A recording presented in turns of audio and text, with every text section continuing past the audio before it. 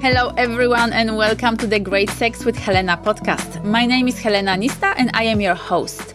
I am a sex therapist and a creator of powerful online courses for singles and couples that help you have the best sex of your life. You can find them all on my website, helenanista.com. And today's episode is about vibrators and about 7 fun and creative ways to use them.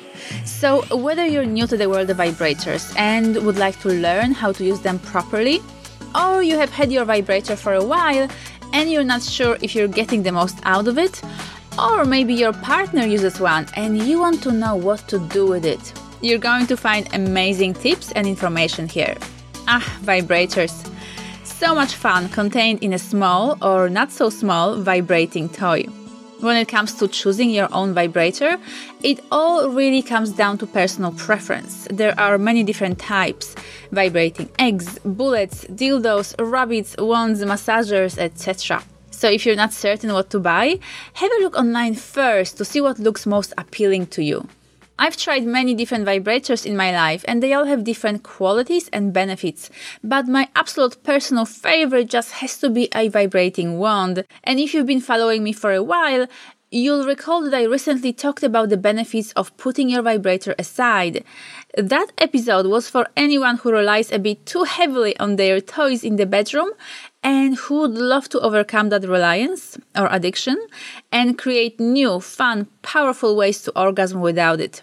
And for everyone else, here are my 7 awesome, fun, and creative ways to play with your sexy device. Number 1, steady pressure.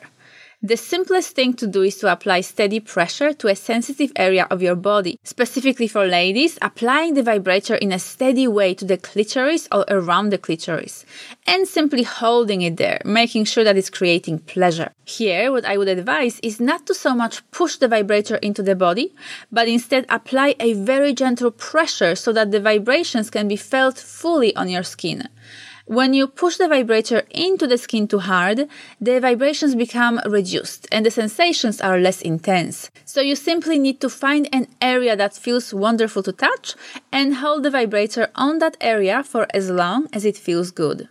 Number 2, pulsating. Another fun thing to do is to apply the vibrator in a pulsating manner.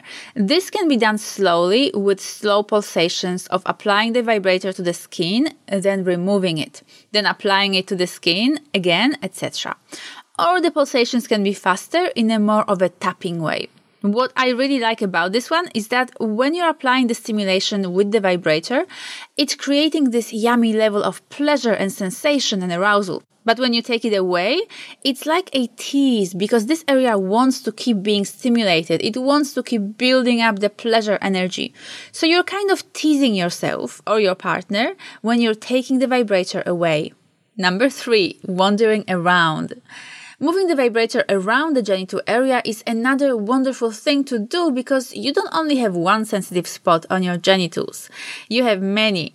And you might be surprised what you find when you allow the vibrator to simply wander around and to move and caress different parts of your vulva, of your genital area. You can allow the vibrator to stay in different sensitive spots for a little bit longer, or move it and add that kind of friction to the vibrations as well.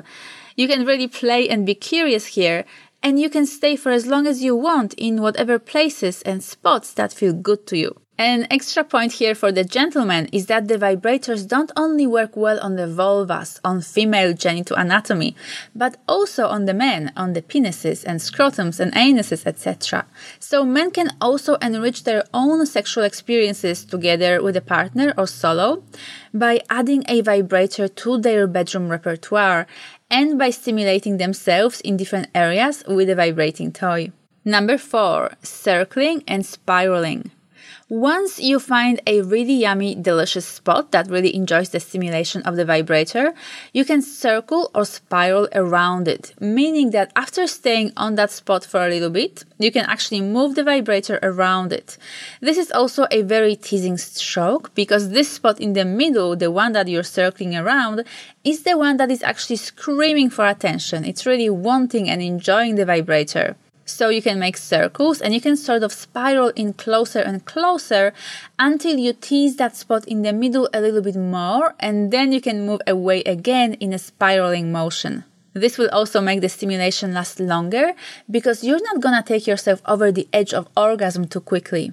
Which brings me to number 5, edging. Typically, when we use a vibrator on the clitoris or around the clitoris, we can make ourselves come really quickly. This kind of quick orgasm can be fun, but it's not typically very satisfying. This is why edging or prolonging the experience can bring us much more fulfillment and sexual satisfaction. So how you would typically use a vibrator when edging is to bring yourself to high states of arousal by stimulating your sensitive spots. And then when you feel highly aroused, move the stimulation somewhere else so that you don't make yourself come too quickly. Move the vibrator around, which will still bring you pleasure but won't build up your arousal as much. And then when you feel that your arousal has dropped a bit, you can bring the vibrator back to the clitoris or around the clitoris and bring yourself up higher towards the orgasm. And when you are highly aroused again, you can again move the vibrator away to other spots and areas. This will make the entire experience much more delicious. Playing like this and bringing yourself up higher towards the orgasm and then up again and down again, etc. will create much more fun for you, and your orgasm at the end will be much more powerful. Okay, time for number 6, blending external and internal stimulation.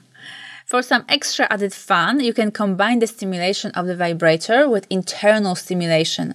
While you're stimulating yourself or your partner with the vibrator externally, you can insert your finger or a dildo or a penis or anything else into the vagina. This way, you'll blend the external stimulation of the vibrator with the internal stimulation of the vaginal canal. And finally, number 7, full body exploration. Don't forget that your vibrating toy can work wonders not just on your genital area but anywhere on your entire body. You can use it and be really creative with it. You can use it anywhere on your skin, on your chest, on your nipples, on your belly, on your thighs, on your feet, on your neck, on your face, anywhere you want. Some people claim that stimulating the anus externally with a vibrating toy can induce particularly strong trance-like states of pleasure. So be playful, creative, explore, and allow your entire body to be your sexual erotic playground. Once you feel complete and satisfied, it's time for the last step of this experience, something absolutely crucial and vital for any self-respecting vibrator user: cleaning your toy. The easiest thing to do is to simply wash your toy with soap and warm water.